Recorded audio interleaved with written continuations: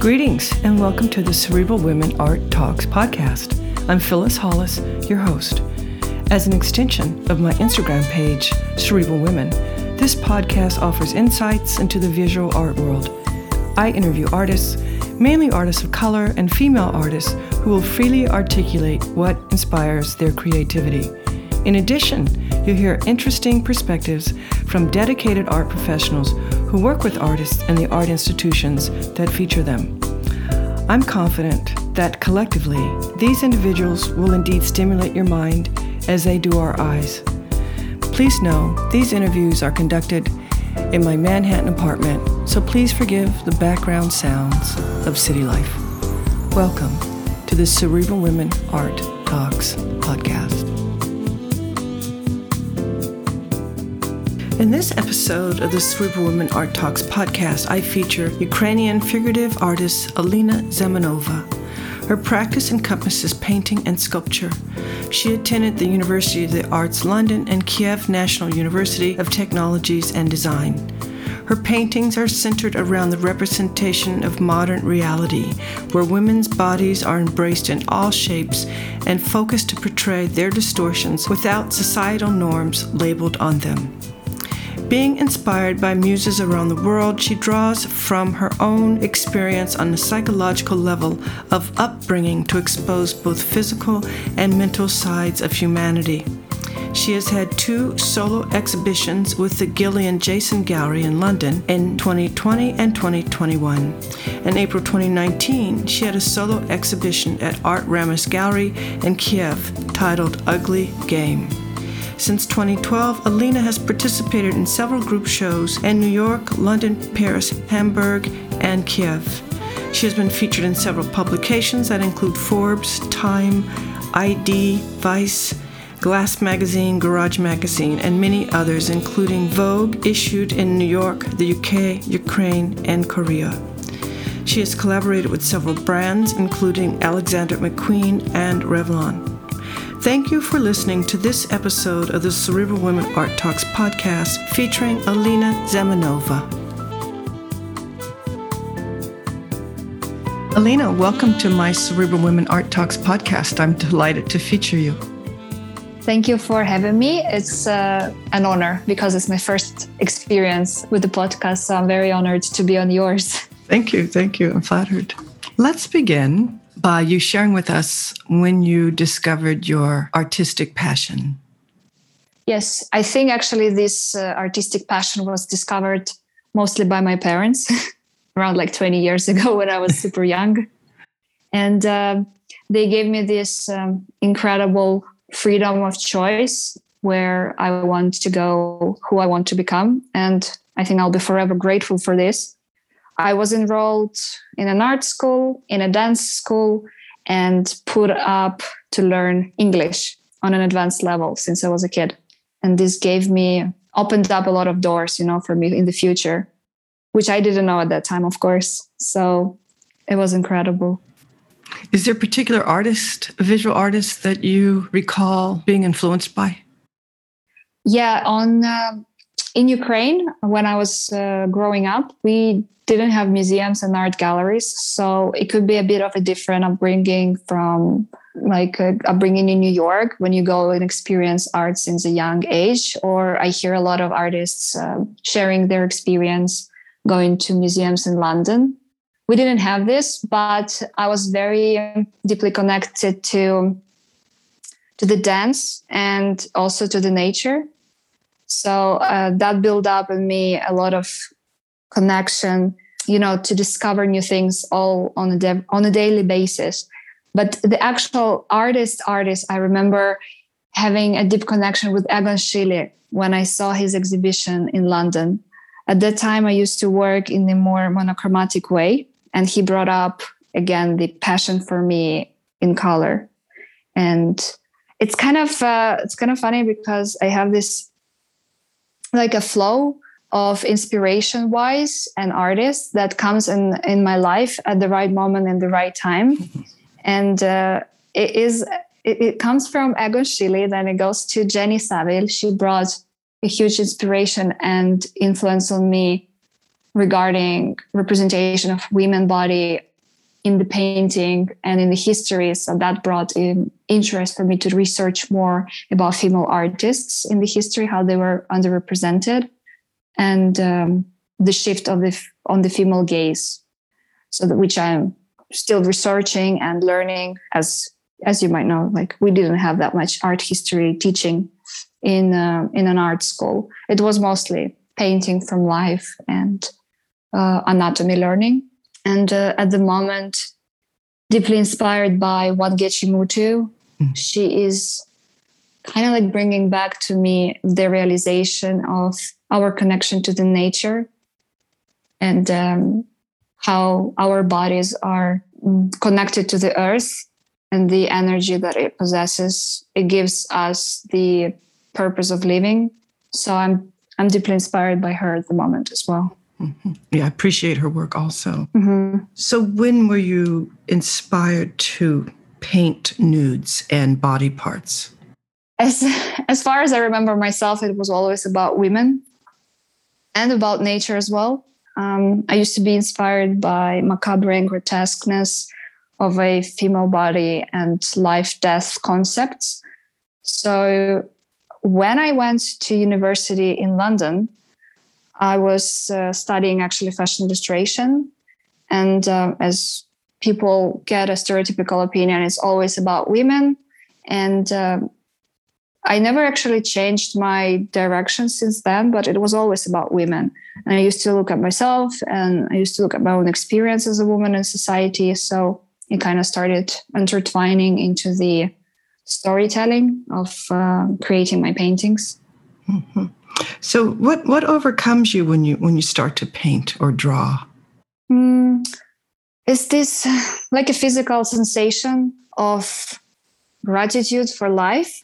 I don't know if that makes sense. Like when you paint and the idea comes alive, and when you have this moment of realization, this is exactly how it's supposed to be. Sometimes it takes months, and sometimes I overpaint the same canvas 3-4 times to realize what story has to be told.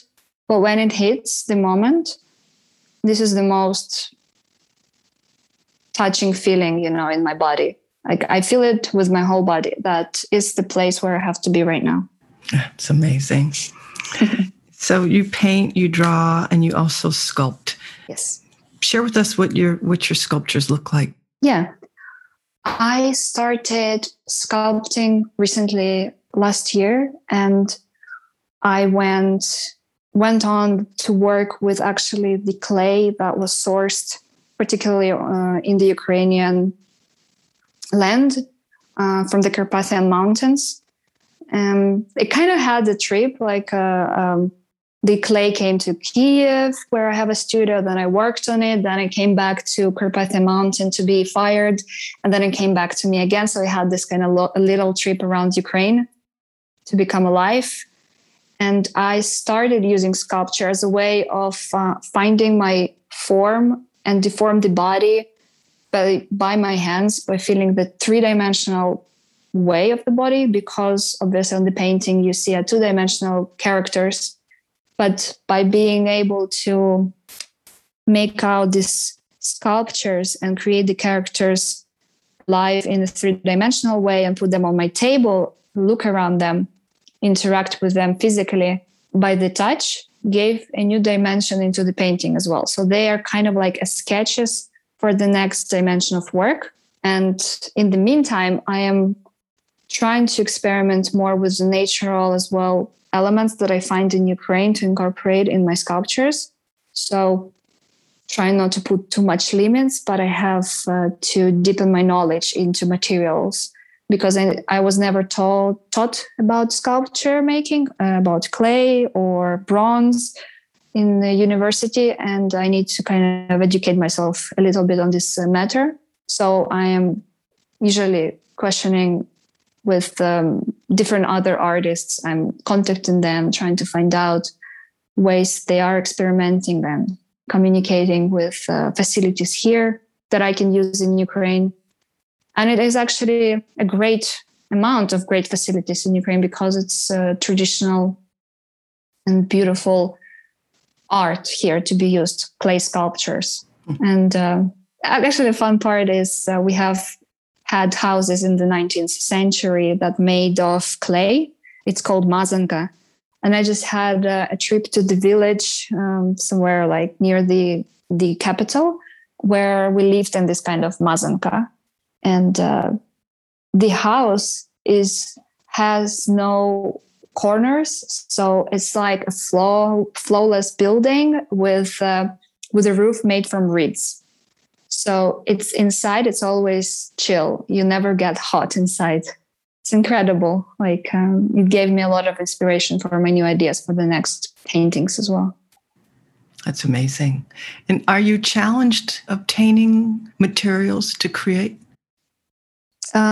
It does feel, yes, challenging. After I moved back from London to Ukraine in 2015, I found myself, like a little bit sad because I don't have my gray paper. I don't have my variety of pastels that I usually have when I work in England or when I travel.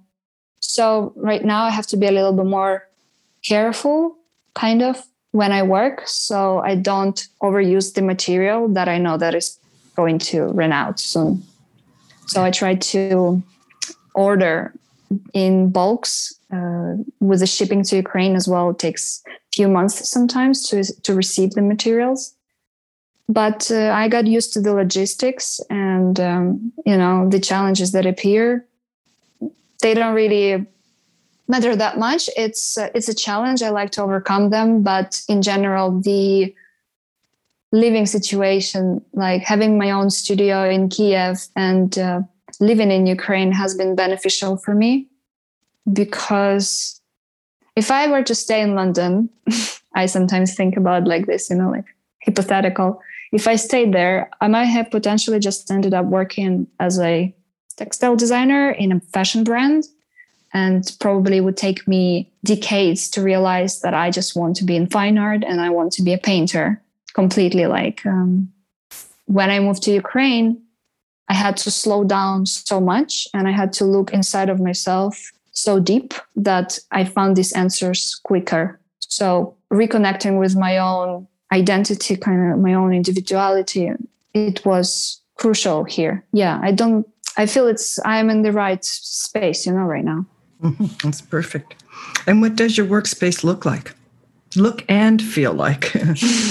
Yeah, well, feels amazing. Safe space, finally. Sometimes I have muses that comes into my studio and I paint them, and they feel safe as well to go nude and pose for me, to feel comfortable in their own body. We talk as well about the relationship with our own bodies while I paint them. It's like a renewable energy in the space all the time. Right now, I'm renting a studio in the historical part of the town. It's called Golden Gate. It was actually the entrance to the capital before. And I rent a studio. It has a beautiful view. And, the prices as well here are much more cheaper than in New York. So I can afford a bigger space than I would potentially afford as well in New York. This gives me a lot of the time it's a privilege as well. I am so grateful for all the time that I have on this earth to think, to reflect, to communicate with other people, with myself, and push it forward towards my art. And every time it gets more and more exciting when I come back to studio and I start actually spending more and more time there, because I feel it's like part of me, becoming a very big part of me. Mm-hmm. And what do you enjoy most about being a visual artist? Being a visual artist is challenging for sure.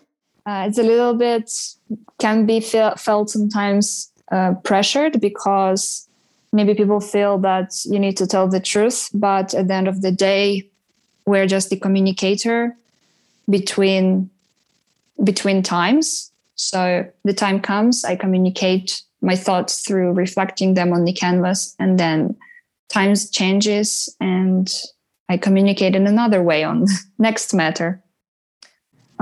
But I love to be a visual artist. Otherwise, I would potentially just be maybe a dancer, because I loved to dance when I was younger.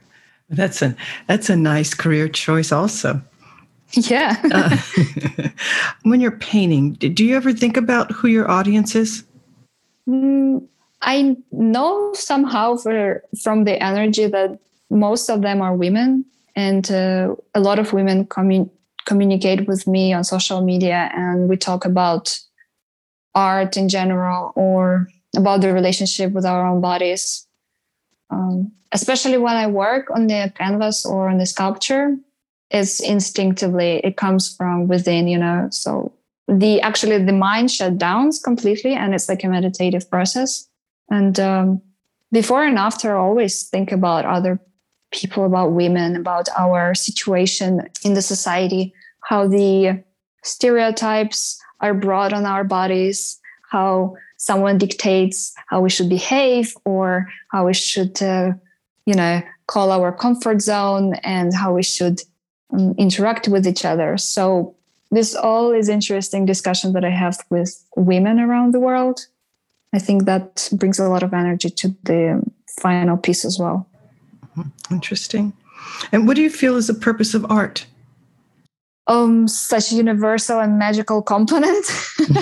I think, yes, it can bring so many people together, and on an unexpectedly deep level with muses that I encountered to work for the past few months. I had a project with 45 women who sent incredible photographs of themselves to me, and we shared this moment together, and I painted them. That was this moment of a deep, unexpected connection that we had. For example, also, I really like the 4 sculptures that Wangechi Mutu created for the Metropolitan Museum a few years ago. It's, I think they were called The New Ones Will Free Us. And I feel like all these new ones are also reflected on the energy that we can share together. It will be like, how can I explain in English? So like an immediate safety that we feel between each other.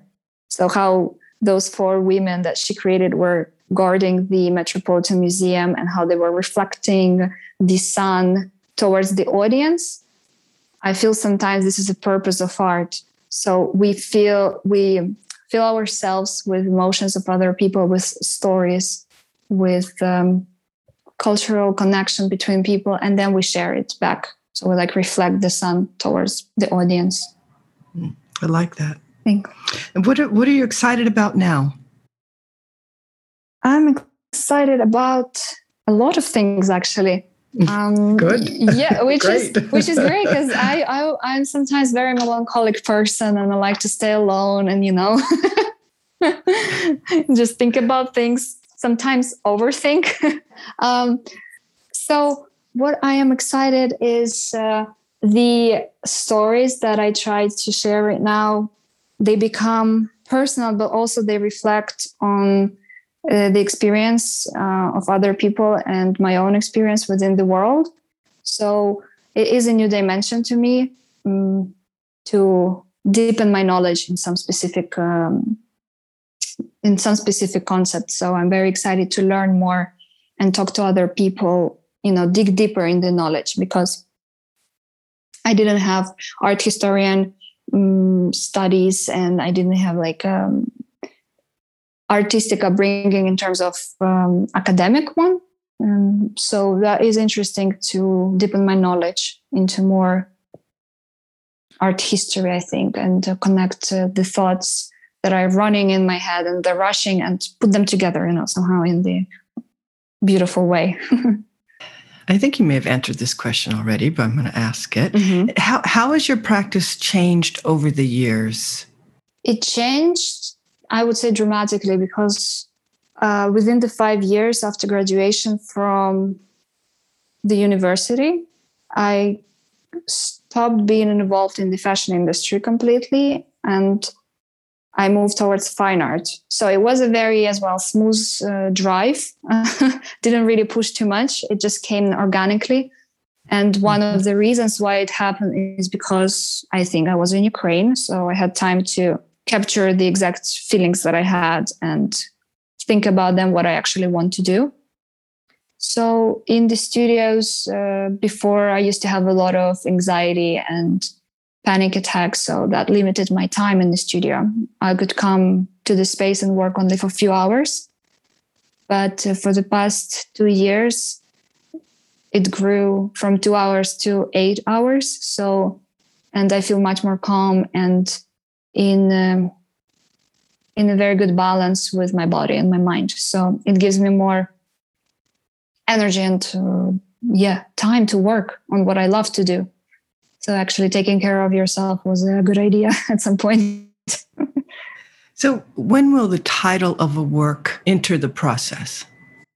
So the title enters, sometimes it comes in exact moment of experiencing the voila moment. I don't know, like boom, the idea is here and the title is already there. And I know it's going to be called, for example, A Distorted Reality. I had this painting in vision and it just were there. So no question asked from me. I just had to do it, you know. They were not asking me.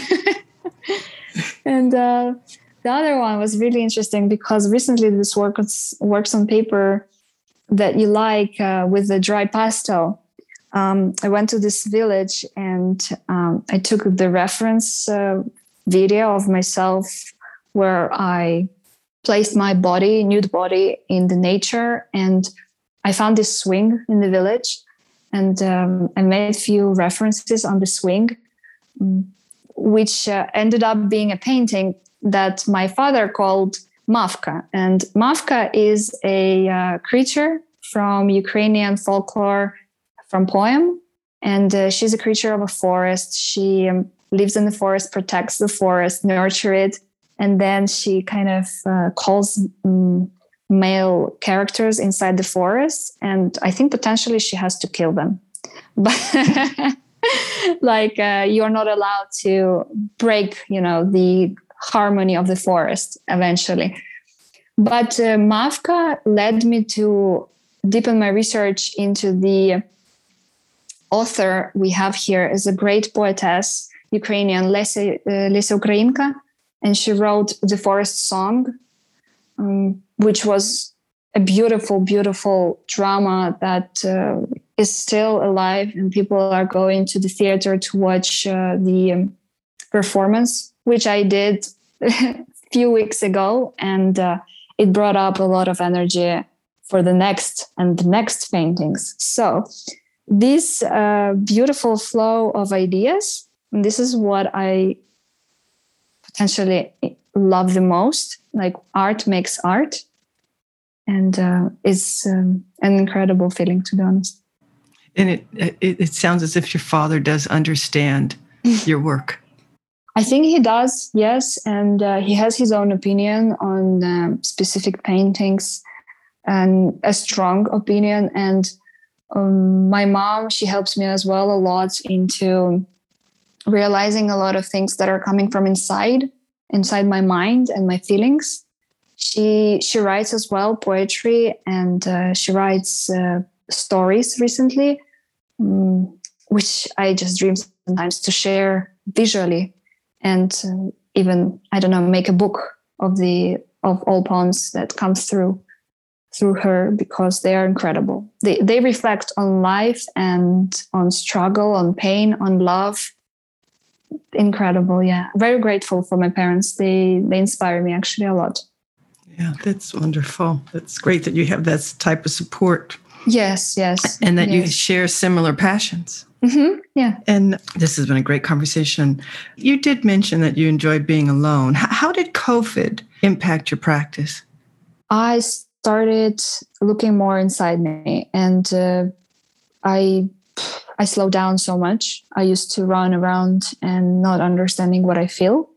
So the COVID let me slow down and reconnect with the nature as well, because I used to go to the forest every week to walk my dog. And I started meditating and doing yoga a lot. On me, it created this feeling of connection with myself, with my body, but also with other people and nature. So I think that is why after we came out of the quarantine, my paintings, they started to have two figures on the canvas. I started incorporating relationship between women or with our own alter egos, like on the canvas. And now it's even more women on the canvas. Right now I'm working on a painting where I think I have like 5 women on one. I'm so excited. I look forward to seeing it. So this has been great. And this is my last question. And that is, what do you feel is your role as an artist? I would say, before I would say, probably start a conversation and evoke emotions. And I used to say that a lot. To be honest, right now, I feel like I would like to nurture your feelings and I would like to nurture your story and guard your energy. For example, working with muses taught me that it is valuable to trust each other and to connect with each other. So I think at the moment I'm like one of those sculptures from Van Gogh Mutu commission for Metropolitan Museum. I just want to nurture everybody. But also, I like to add a little bit of the grotesque feeling to my work, and the ugliness that I share in my work. They are these ugly truths of the world, of course, that we encounter. So I don't really just paint fairy tales. I kind of paint maybe the ugly truth sometimes. So we're going to continue that. Yeah. Thank you for what you do. And it's great that you take, you're a real humanitarian. I should say that. Would love to be more, if it's, it is possible. I would be definitely going towards this direction. Well, thank you. And it's been great talking to you. Thank you, Phyllis, for having me. It's such an honor. Thank you. Bye.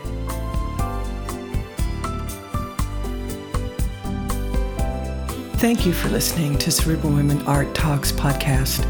For additional content, please visit cerebralwomen.com and be sure to follow Cerebral Women on Instagram.